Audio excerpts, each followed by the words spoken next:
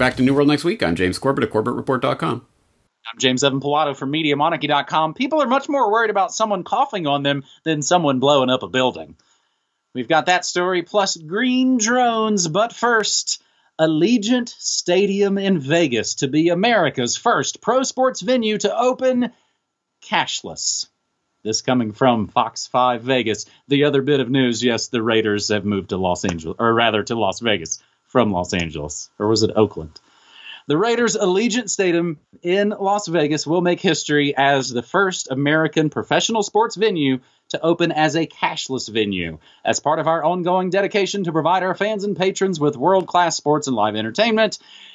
And in response to feedback from our most loyal customers, cash will not be accepted as a form of payment at any stadium-controlled parking location or within Allegiant Stadium, the Raiders said in a statement. The team said cashless transactions are expected to significantly increase the speed of service, shorter lines, back to your seats.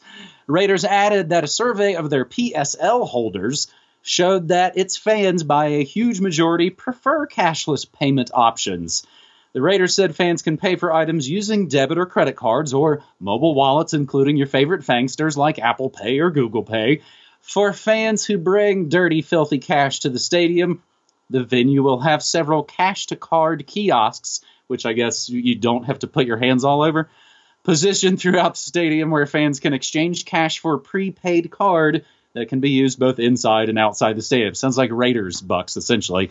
The team said the decision to open as a cashless venue is also in line with recent guidance from the CDC and Nevada Governor Steve Sisolak's leadership in response to the scamdemic, as both his medical advisory team and emergency directive urged businesses to adopt contactless payment systems. Cashless transactions, the team noted, promote the overall health, security, and public safety of their fans and PSL holders. And of course, lamestream Fox News makes me look up what PSL means.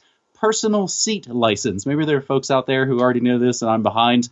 It's basically a ticket that lets you buy more tickets until the team inevitably, of course, leaves for some other better stadium and theft breaks. James, somewhat softball way to start this New World Next Week episode. But again, this has been going on. You'll find comments in other places about, oh, Disneyland's been doing this for years with their bracelet. And again, like we've talked about since the scamdemic, they didn't just come up with all these contactless, cashless ideas over the weekend. They've been a long time on the plate. And again, the scamdemic is the time to make all these moves, right, James? It absolutely is. An important, essential part of the Great Reset is going to be the cashless society, and I think we've all seen that, and we've seen the various ways that this story is being manipulated into the public consciousness right now, including the coin shortage and everything else contributes to this idea. And just as we were talking last week about the COVID robocops and that there's a certain logic to the technology itself that in some ways dictates the way that technology is going to be used, in this case as well, I don't think you can make the argument that it isn't more convenient and easier to have some sort of, just scan your phone and you're done. No fumbling for change, no getting, cash and all of that stuff. It's just so annoying and you got your hands full anyway. You might as well just... And it'll be so much easier once that's in a chip that's embedded in your skin and then you just wave your wrist over the scanner or whatever it is. It'll be so much easier. And you can't really argue with that. It will be easier. But unfortunately, humans are, essentially, in some ways, very monkey-like, and we will just take what's in front of us. Well, it's easier to do this in this particular case, so okay, I'll do it. Without thinking of the long-term ramifications of a society that's built around that level of convenience for you and the erosion of the freedom that comes with cash transactions. So it is our job, I think, to ring the bell and say this is a very dangerous precedent. And yes, of course, it doesn't matter in this one particular context, in this one particular day, but it's part of a much bigger story that they're trying to reweave the fabric of our society so that everything we do will be technologically databased, tracked, and controlled. And that is a very worrying development. So, of course, as always, you've got to keep your eyes on the bigger prize here, which is human freedom itself, which is under attack through stories like this one. So, Yeah, it's unfortunately it is just another part of this new normal, but it is an extremely important one, and I think the acceleration that we've seen over the last several years towards the cashless society, that acceleration is just increasing now as we're going over the cliff. Well, and again, nobody's forcing anybody to do this. This is at an entertainment venue where people with enough money to spend are able to go to those sorts of events.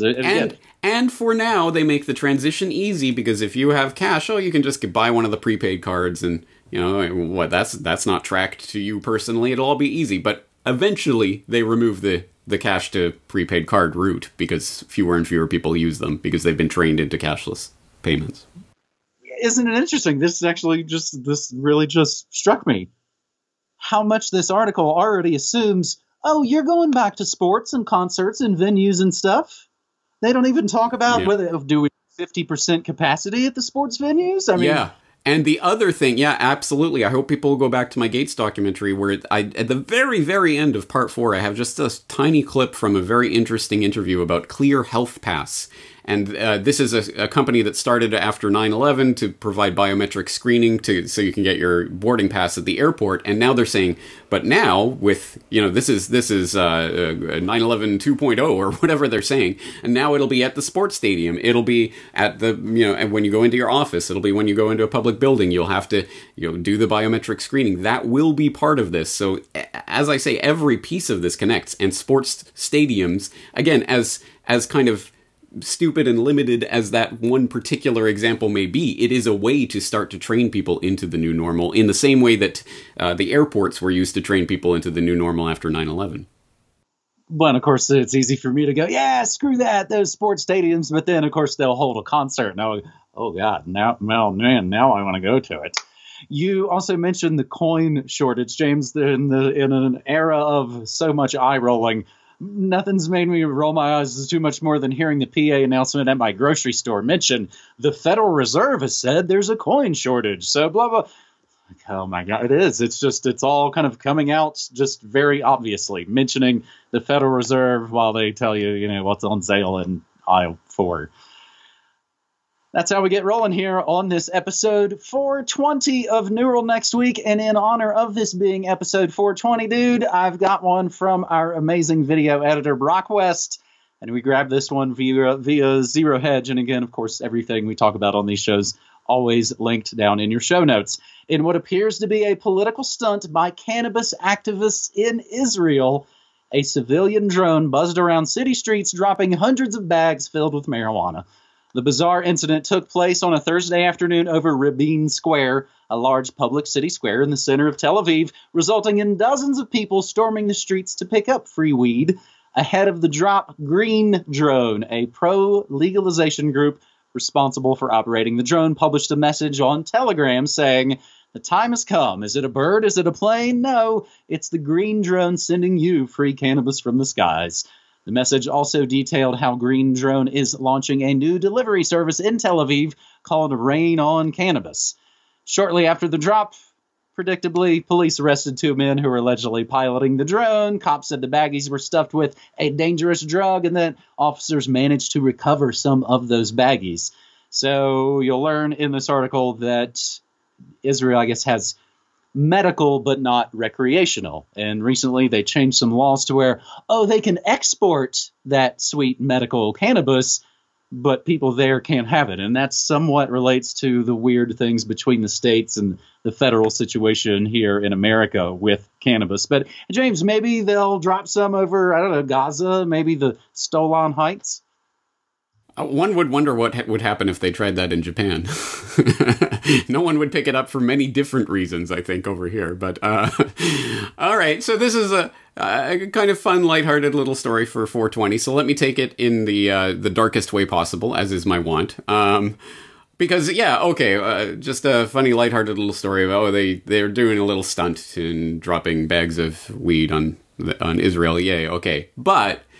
My mind goes into the place. This is part of a series of stories that have been coming out over the last several months. I know you've been following some of them there at Media Monarchy regarding drones popping up in various places. There's a drone at this airport. There's a drone at this nuclear reactor, and it's mentioned. It's reported. We don't know where it's from, and then it's never reported again. Like, what was that about? And I think the public consciousness is being seeded right now with a lot of these types of stories to prepare us for the inevitable use of drones in a much more malicious way. And I'll see if I can dig it up. I might not be able to at this point, but I remember a year or two ago, there was someone who created a kind of like a dystopian sci-fi kind of newscast from the future that was talking about the way that these types of technologies would be used in the future. And, there's, I can't remember what it was, but some, Senate hearing or something. And then suddenly this swarm of drones comes in and assassinates a bunch of the senators and leaves. And where do these drones come from? Who was piloting them? And it's a big investigation and things like this. That's the way that this could very much be used. Obviously, as our audience will know, in some sort of false flag type scenario in the future, let alone real, actual terror attacks or what have you. So there you go. This is a fun little story that could be part of a much, much darker story. So much like our opening story as well. James, I was watching the Rockies and Dodgers baseball game the other day, and suddenly even the announcers are like, where's everybody going? And you see dudes all make a beeline off the field, and you learn after awkward television delay, there was a drone over the field, and they probably gave some signal where, much like, these are high-profile people, so much like rock stars on stage or celebrities, there's a word, and they are freaking out of there. And it was really interesting, again, to see play out, just in a funny sports way. It's not all fun and games here on Neural Next Week, episode 420. It is also 9/11 plus 19. And for our third and final segment here on Neural Next Week, Reuters is essentially, I think, conflating the 19-year-old lie with the 8-month-old lie. Rebuilt after 9/11, World Trade Center threatened anew by coronavirus. As the ruins of the New York's World Trade Center smoldered following the September 11 attacks of 2001, skeptics, which is not usually the way they use that term, skeptics, in a sentence about 9/11, skeptics doubted it could ever rise again. Now, as the 9/11 anniversary approaches, 19 years, the grand vision set forth after its destruction has largely been realized, built upon the World Trade Center complex. But the World Trade Center complex, I try and give it all this heavy emotion that they're obviously building into this article, and I can't even get it out with a straight face. The rebuilt World Trade Center complex is under threat anew, this time from a microscopic virus. People are much more worried about someone coughing on them than being blown up in a building, said the chief executive of a mortgage refinance startup that's headquartered on the site known as Ground Zero. 6 months after New York City began shutting down due to COVID-19, the World Trade Center and the once bustling financial district are now eerily devoid of crowds. In other completely unrelated scamdemic news, New Yorkers flee New York City in droves as U-Haul turns away business. But the real question, James, here we get to the nitty-gritty, gross, sad tragedy of all of this. And we wonder, where's Jon Stewart's tears now? As Long Island.News 12 reports, 9/11 didn't end on 9/11. Lawyer says first responders falling victim to COVID-19. As the 19th anniversary of September 11th approaches, first responders who lived through the aftermath of the tragedy are now dealing with more tragedy due to the pandemic. Many 9/11 first responders who survived that day are now passing away from COVID-19. Michael Barash, a lawyer for 9/11 first responders, says he's lost almost 100 of his clients to the coronavirus, with more than 20 of them from Long Island.